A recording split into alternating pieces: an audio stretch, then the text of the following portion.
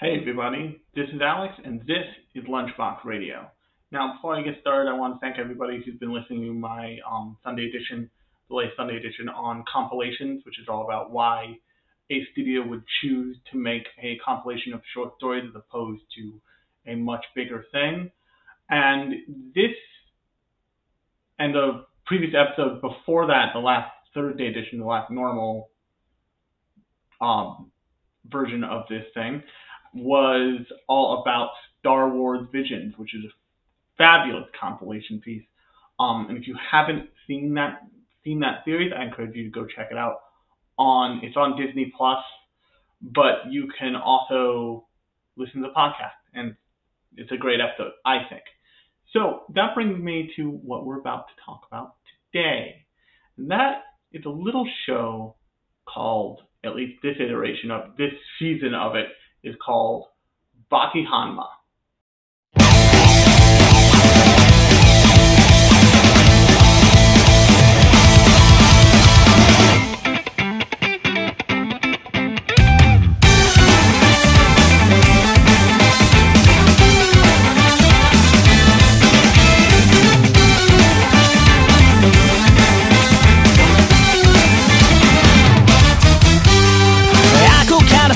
存在だけどいつしか目標に変わってたライバルも苦戦やないといけない Everybody fighting now Oh yeah やっぱり生きがいは挑戦チャレンジだしどこまで行っても果てはなし上には上俺が最初になりゃいい果たされそうにない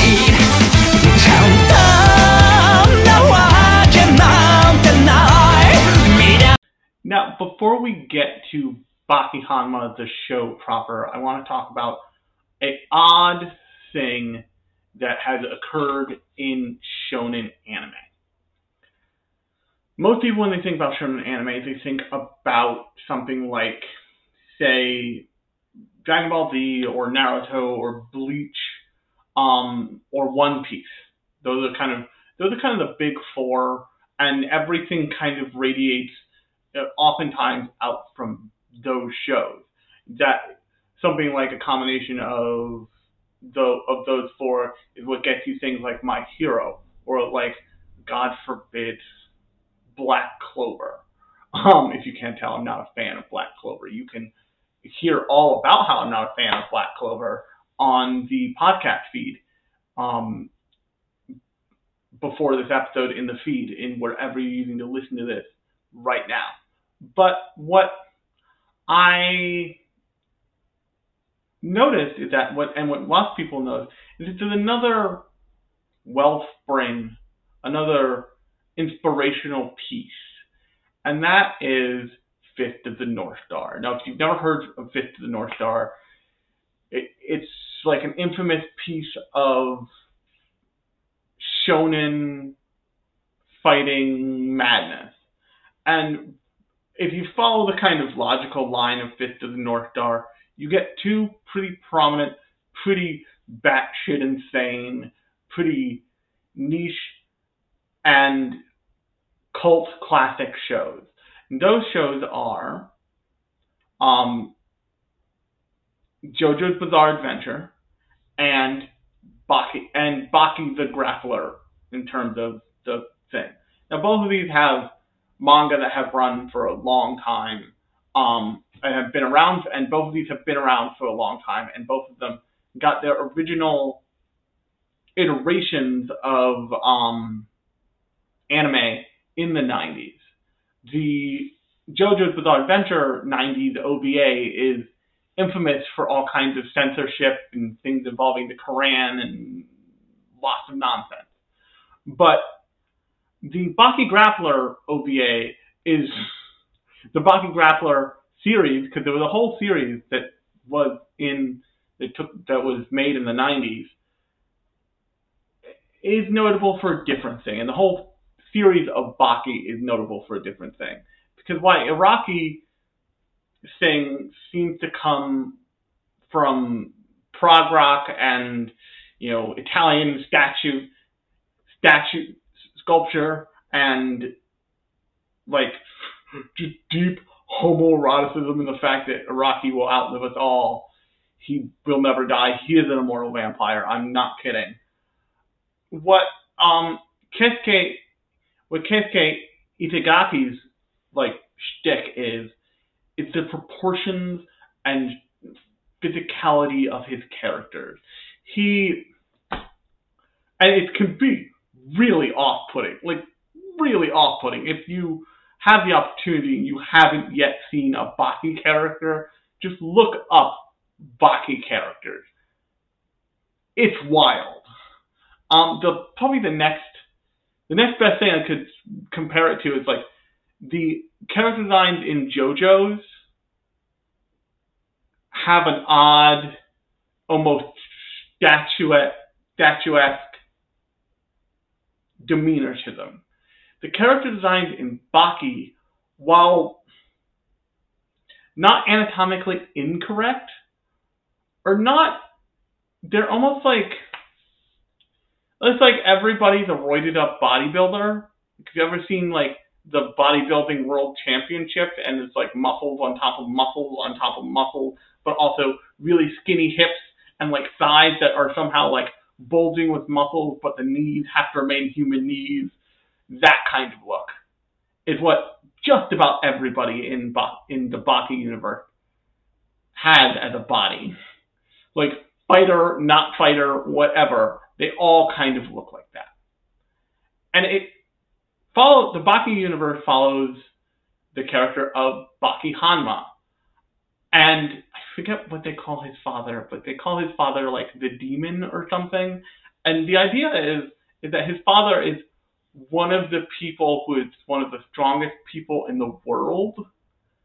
And he's a piece of shit.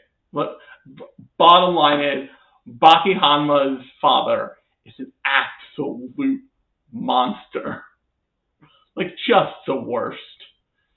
And Baki has taken it upon himself to try and defeat his father. And all of the Baki the Grappler series is really the story of Baki going to kick the shit out of his dad. But one of the things that always gets to me with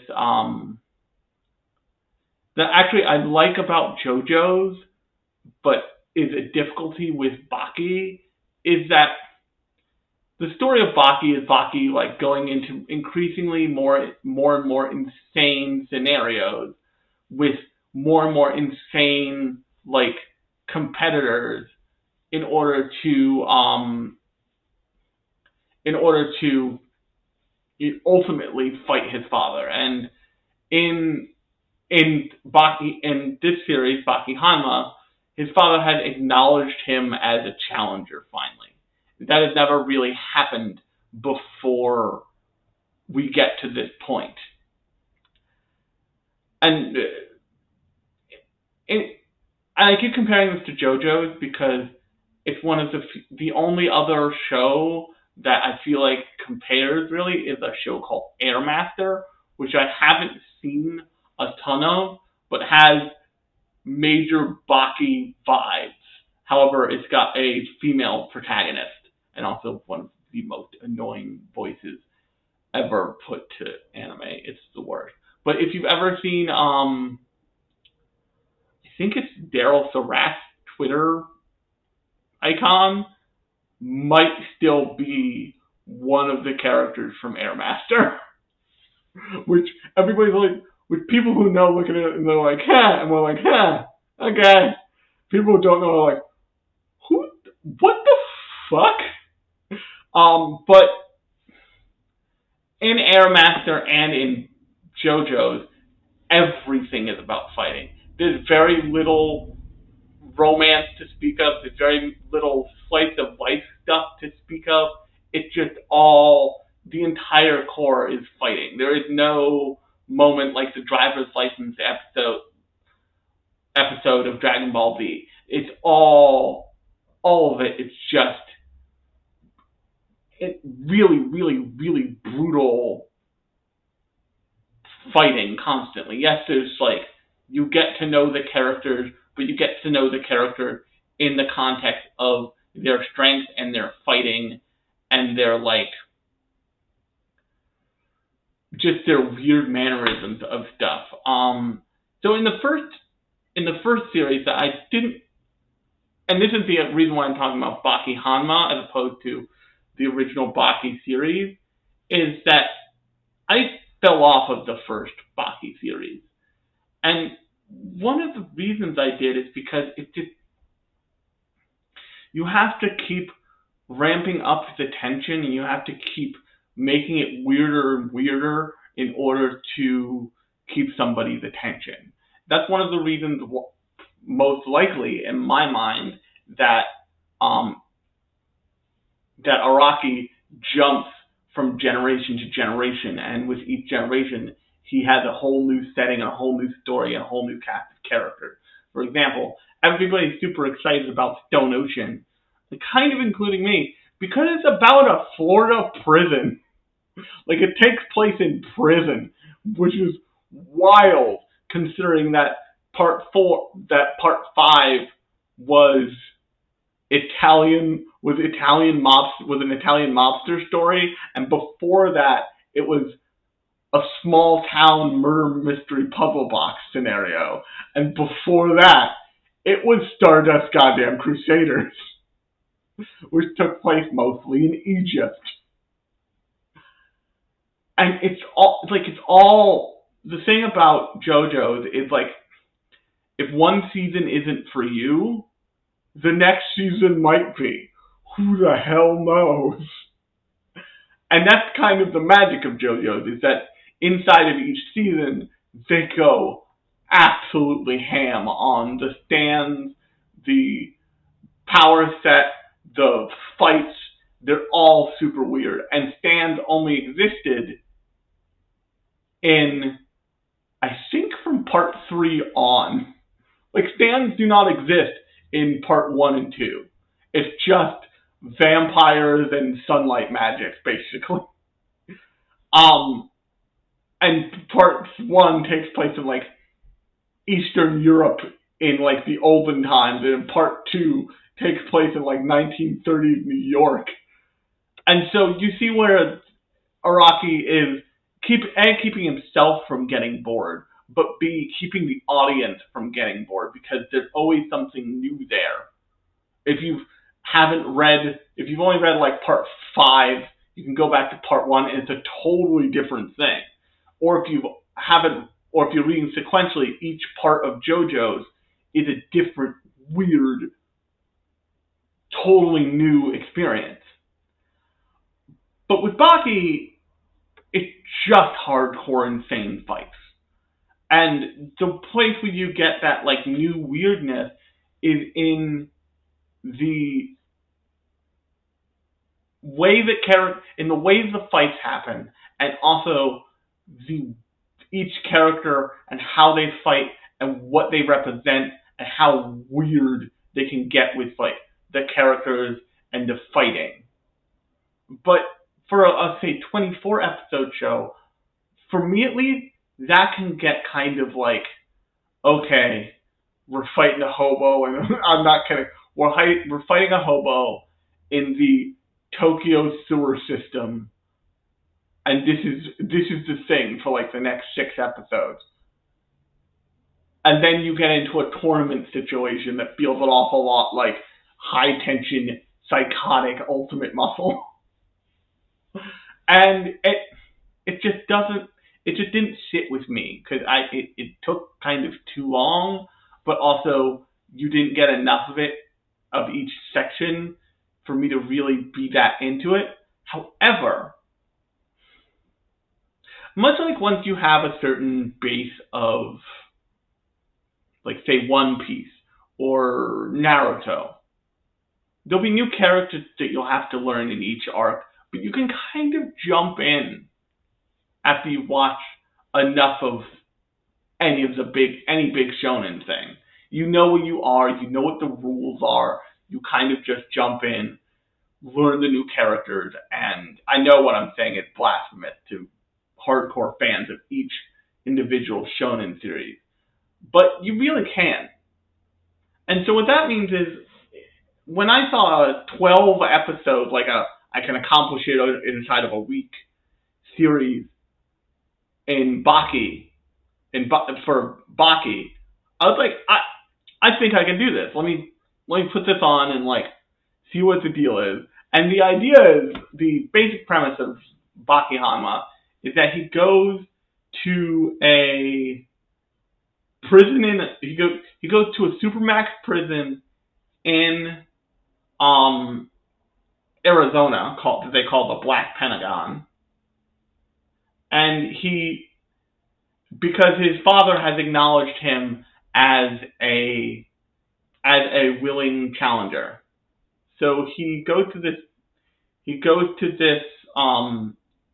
prison to challenge the strongest man in America, who they call Mr. Unchained. His first name is probably supposed to be Oliver, but because it's Japanese, it's Oliver.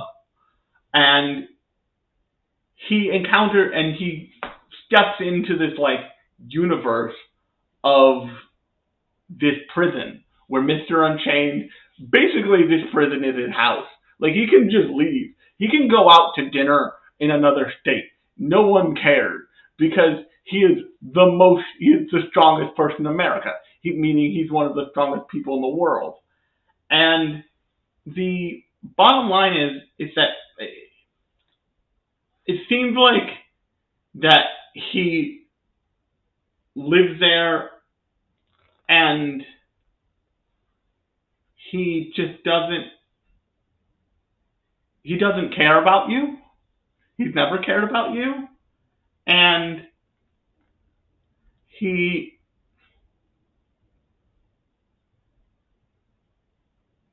doesn't, like, you don't see all of this stuff that keeps other prisoners in do the same to him. And, like, the other thing is, this is from the time of George Bush. And to give you an idea of, like, how they get their kicks in Baki. Baki kidnaps the president to a 4-star restaurant out of freaking Dallas, Texas, where freaking Kennedy got shot, so that he can get a maximum security prison sentence. And his demand is that he's put in the Black Pentagon in Arizona with Mr. Unchained, to which George W. Bush, the dildo president that we all thought was terrible until we got Trump, is like, why would you want to do that? Why would you want to go to prison with that monster? I just flipped into a George Bush impersonation. But that's Baki's plan, because Baki's idea is he can beat Oliver, Mr. Unchained, and a couple other people, then he has a chance against the demon, his dad. And spoiler alert, he beats Mr. Unchained, but not before he, like, spends time just kind of hanging out and having, and you see all these, like, casual other fights against the triplicates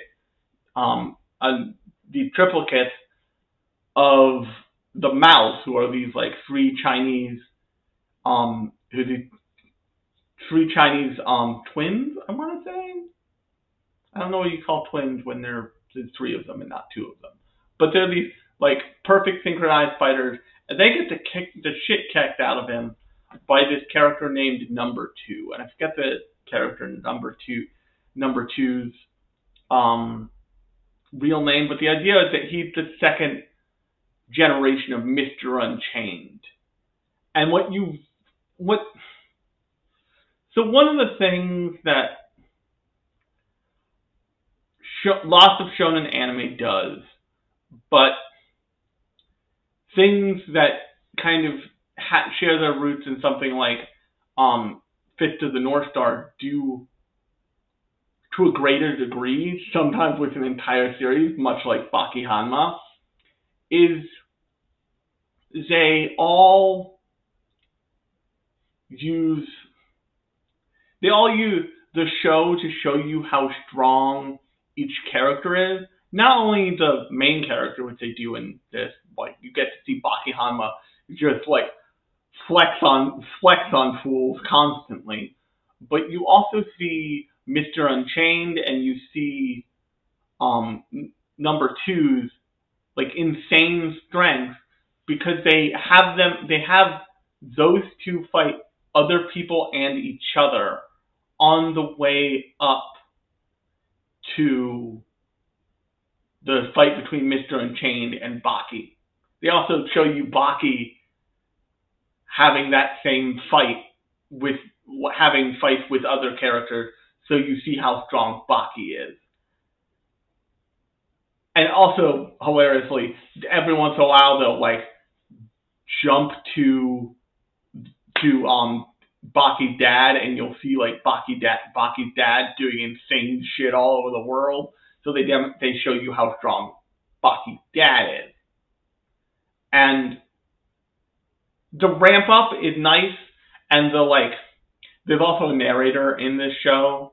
That's a way different thing than something like JoJo that usually doesn't have a narrator. It usually is just like, okay, you fucking idiot, you gotta sit here and you gotta figure this out yourself. And the narrator is constantly explaining. I can't stress this enough. This is not real science. It's constantly explaining what sounds like real science, but isn't. This is kind of like pseudoscience that's thrown together to explain what the fuck is happening on screen constantly, and it's hilarious. Because it's also like very cheekily you meet Maria, who is Mr. Unchained's girlfriend, who due to some insane disease is like as big as a house. It's like Honey Boo Boo's mom times 3, and it's all bananas. It's all bananas. That's the only way I can explain this show, is that it's absolute insane bananas.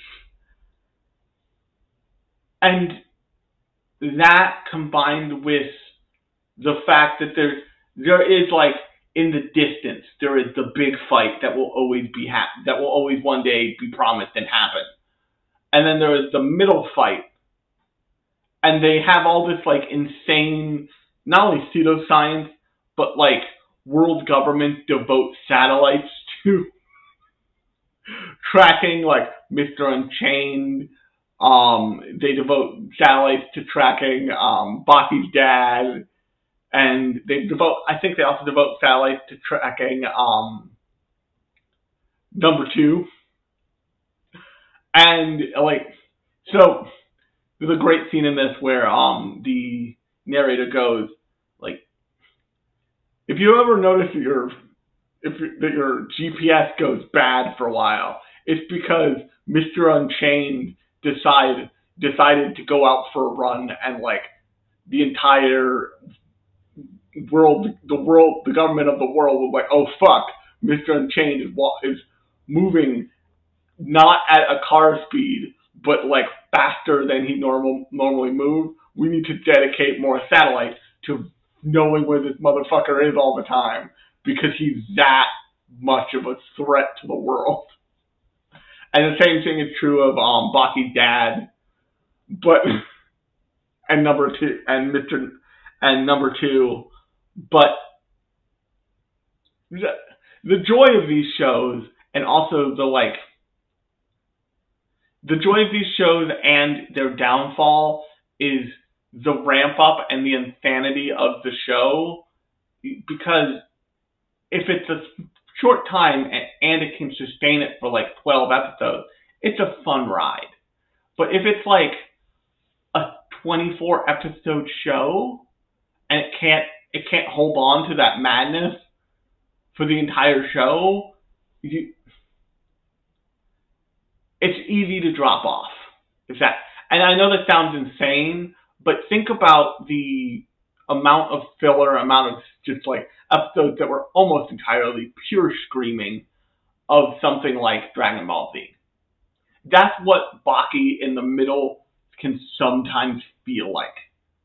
And I think that this season, Baki Hanma strikes just the right amount of like space for that crazy bullshit that you don't really lose interest in a way where you do for the original 2018 version Baki.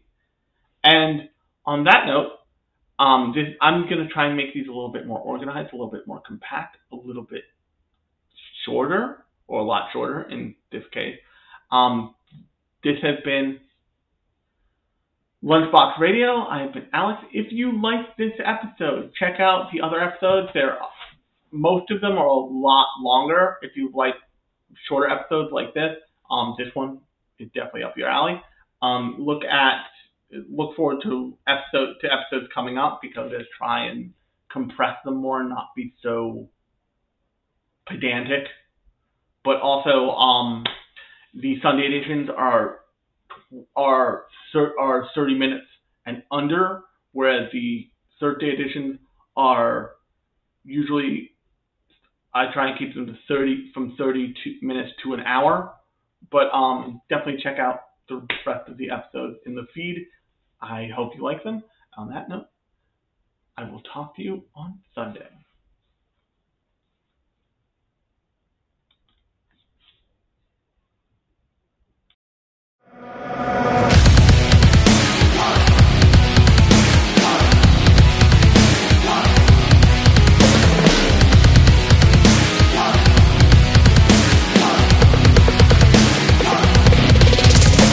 誰もが夢見ることを諦めてしまうくらい遥かな高み欲してやまないどこ目指してるだとかこの誇張宿命の上で炎がささきむき出しのそれは縛りと解放との狭間でただ自由にただただ純粋に修羅を求めてる